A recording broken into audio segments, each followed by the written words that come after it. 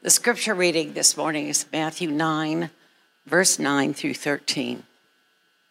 As Jesus was walking along, he saw a man called Matthew sitting at the tax collection station, and he said to him, "Follow me." And he got up and he followed him. And as he sat at dinner in the house, many tax collectors and sinners came and were sitting with Jesus and his disciples.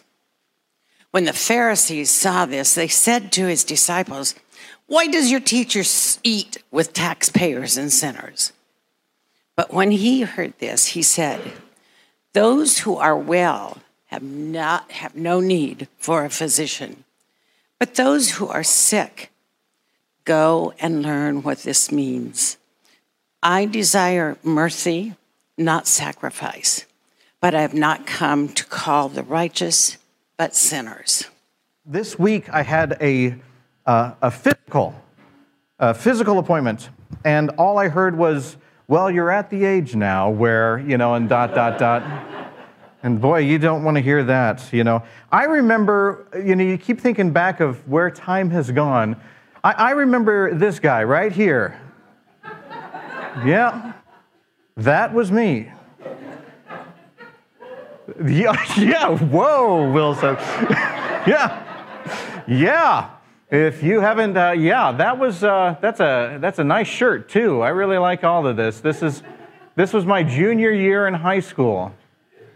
Yeah, and then I got more cocky and I went to that. Yeah. That's really something, doesn't it? You want to see my senior picture? This is what hangs at Waverly High School among the senior pictures, right there. That's me. That's your pastor right there. That is this guy right here. I think about where time is, where I am now, and all of the things that I was. And I think about the things that I have discarded along the way and things that I have taken with me along the way.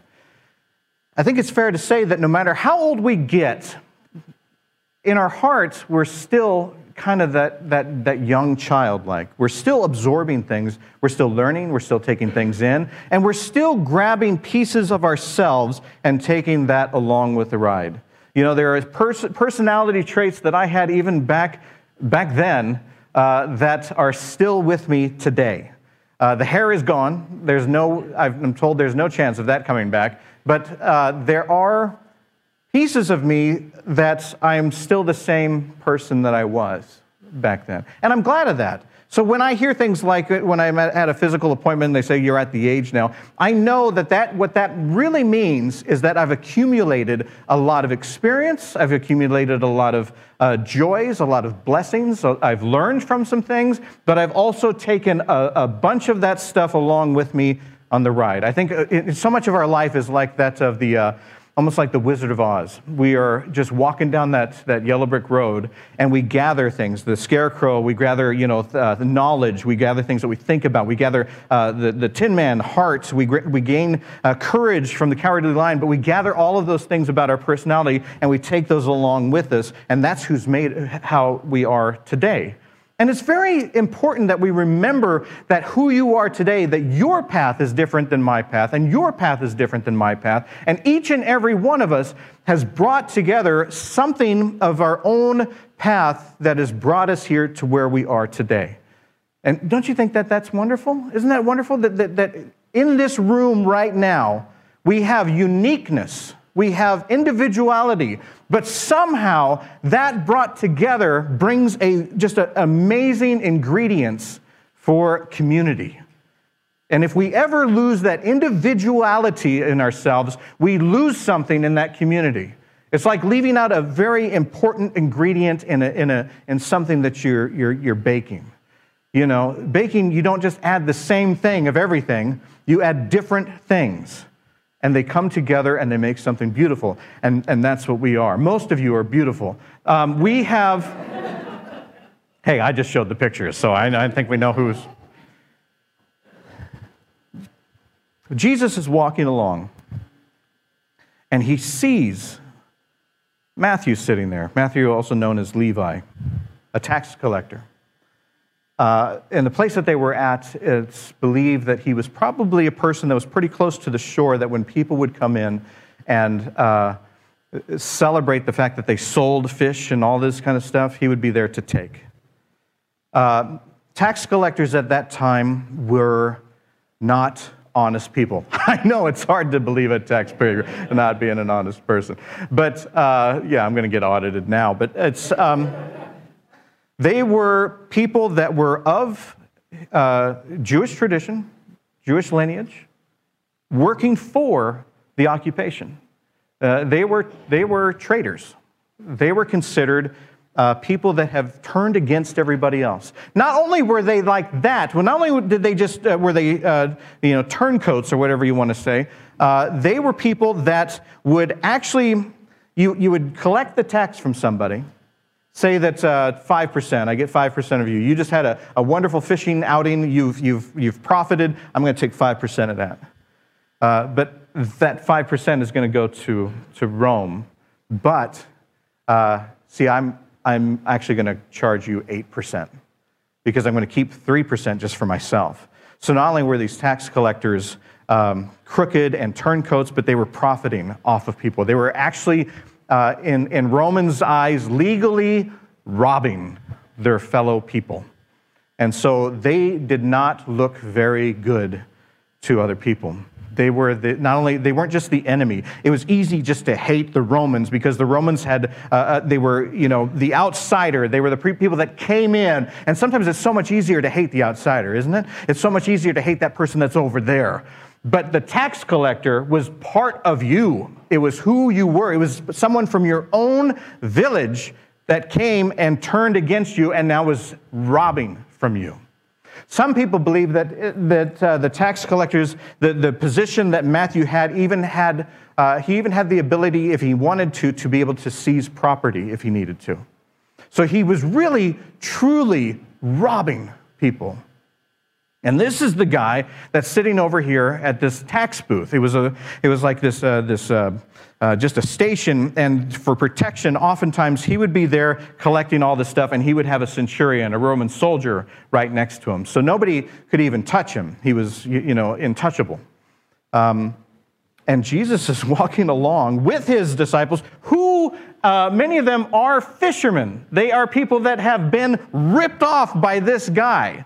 They're in a neighborhood now where people kind of know each other. So it's a very good guess that the people that were with Jesus at the time knew who this guy was.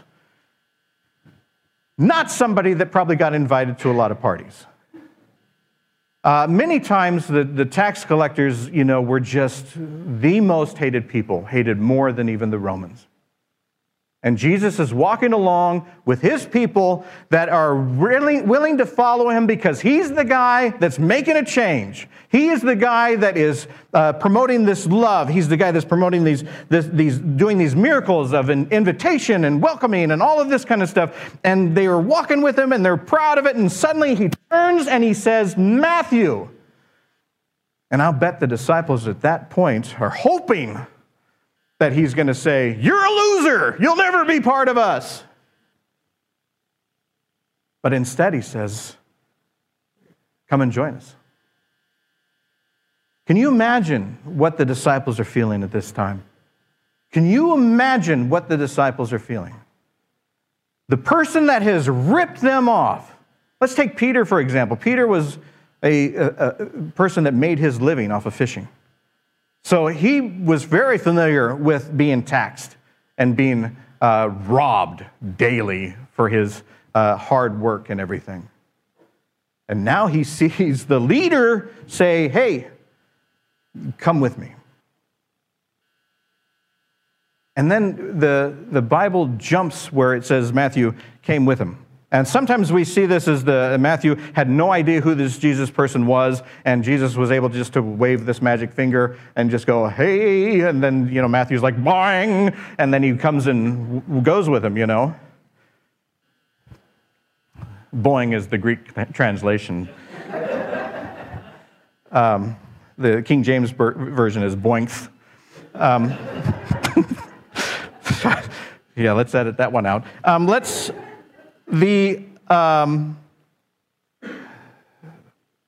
The town that they're in, again, people knew each other. And so personally, I kind of guess that Matthew was aware of Jesus, that Matthew kind of knew a little bit about what Jesus was about. And when Jesus said, "Come and follow me," Matthew kind of knew what that meant and what he was doing. So you can imagine that Matthew wanted some kind of a change. Because if you make that decision to where you are in your stability and you take that and you leave that, you are making a choice to make a change in your life. But from the outside view, this didn't look like much of a change, because the Bible jumps to the next scene, and the next scene is a bunch of religious leaders seeing Jesus partying it up with Matthew and tax collectors and sinners.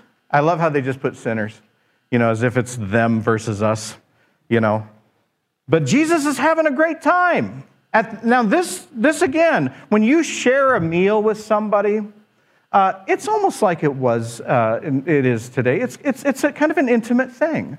You share a meal with people when you invite people over to your house for dinner or something like that, it's because you care about them or you want to get to know them or whatever, but it's a personal thing. And Jesus sitting at the table with these folks, it really bugged a lot of these religious leaders. It really upset them quite a bit. These religious leaders, and I'm going to say that, the Bible says that Jesus and his disciples, but remember, disciples are anybody that follows Jesus. So I'm going to say that they were religious leaders, but there were other people that were outside of this house, because some of them would not even like to step foot into a sinner's home, a person's home. And not just because they were sinners, it was because they were tax collectors. They were the ugly people. They were the rotten stealers. If you were on this side of the political spectrum, they were way over on that side, and you didn't want to be seen over on that side. And so they asked some of the other people, the other disciples, "What's he doing?" At this moment, they are seeing what possibly, we always look at the religious leaders as constantly trying to trip Jesus up and constantly against him. There could have been people that were really for this Jesus moment that were legitimately asking, how is he doing this? He's going to screw up everything. People are going to stop following him because he's in there partying with a bunch of criminals. And the disciples, Jesus hears this, and he's sitting there.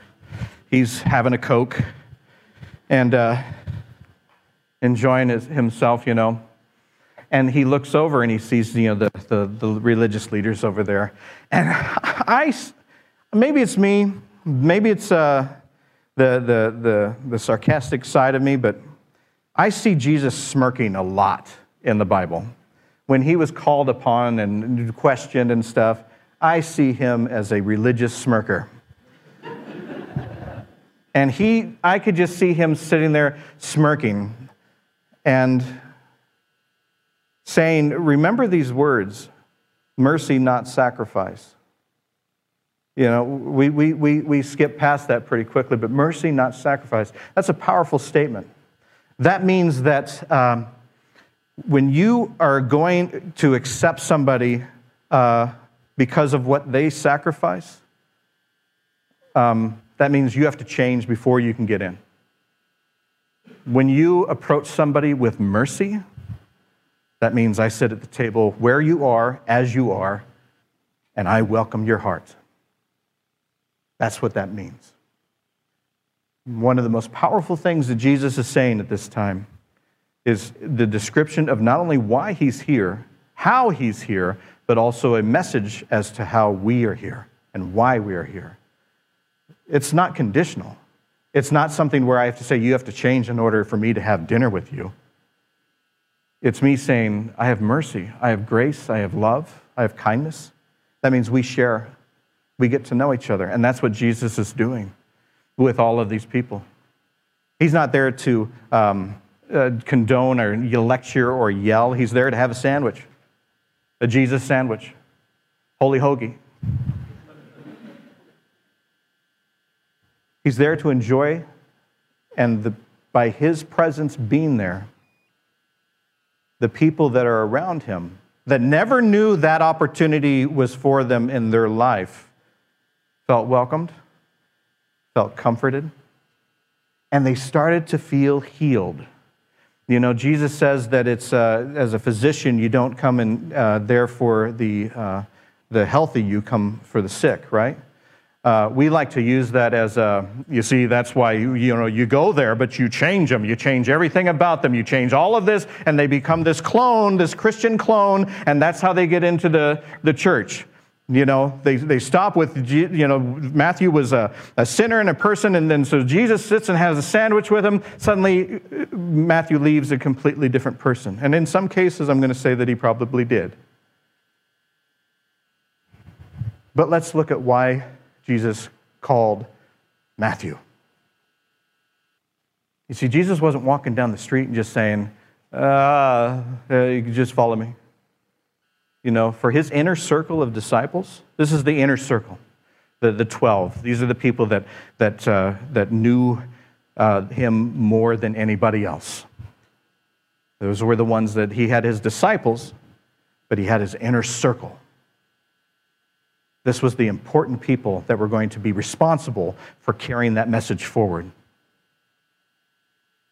And Jesus specifically didn't say, you, he said, Matthew, come and follow me. What made Matthew different from anybody else?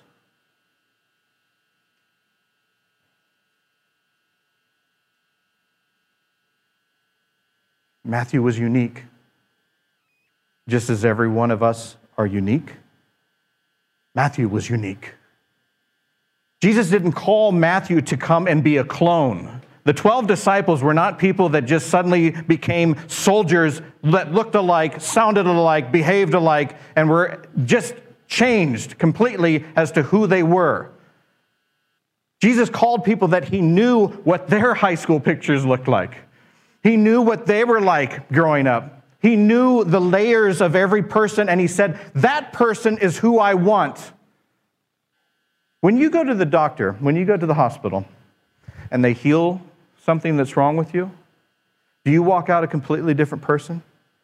Do you change who you are? Or does the physician just fix the things that are unhealthy in you? That's what Jesus was doing that day. When he said that I'm a physician, he wasn't there to change. We always think that that's a thing where we just change. We don't become who we are. Jesus was calling somebody because of who they were, and the thing that he was healing was the thing that was plaguing them. He wasn't out to strip them of their identity. He was out to heal them of the thing that was harming them. And most of the time, the things that are hurting us are things that are also hurting other people. And so maybe the one thing that Jesus took from Matthew was his desire to hurt other people, to steal from other people, to rob other people.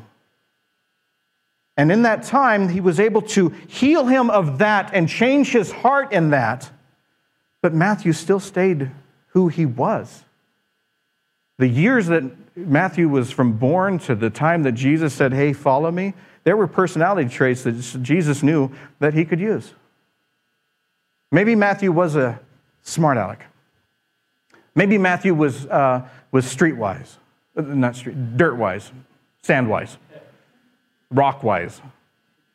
Maybe he had traits in his personality of his upbringing and all that stuff that Jesus said, I like those things about your personality. I like who you are. All we need to do is take care of this thing that is harming other people and harming you. This way that you're ripping people off, there's an emptiness inside there that's causing you to take this position. I want to replace that, and I want to heal you of that. But I don't want to change everything about you, because who you are is also who God created.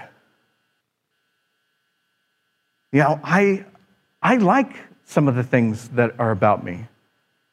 When I was in high school, I was, the class clown. I wear that as a badge of honor.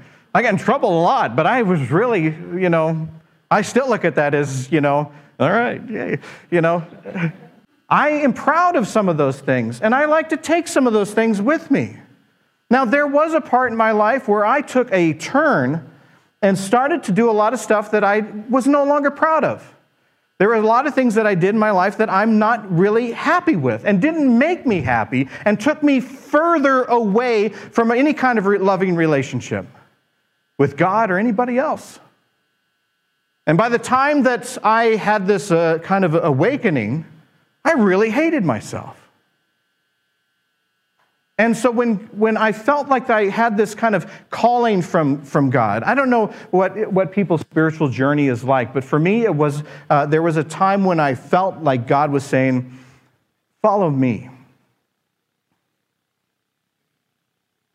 And at first, I remember thinking that church people were this type of person. And so to follow Jesus, I had to become this type of person, I started thinking that I had to lose who I was. I had to lose my identity. I had to lose my personality. I could no longer be, sarcastic. I could no longer be, silly or funny or anything like that. I couldn't like some of the things that I like. I had to give up everything, and I had to become this clone of what I envisioned a Christian to be.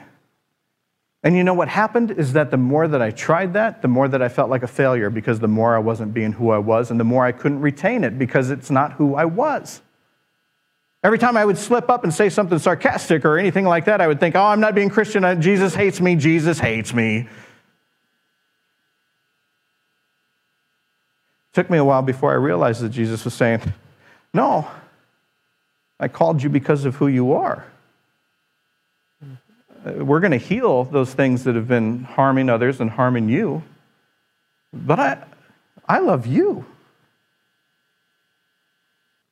And once that happened, it was like a revelation. It was like, Jesus accepts me.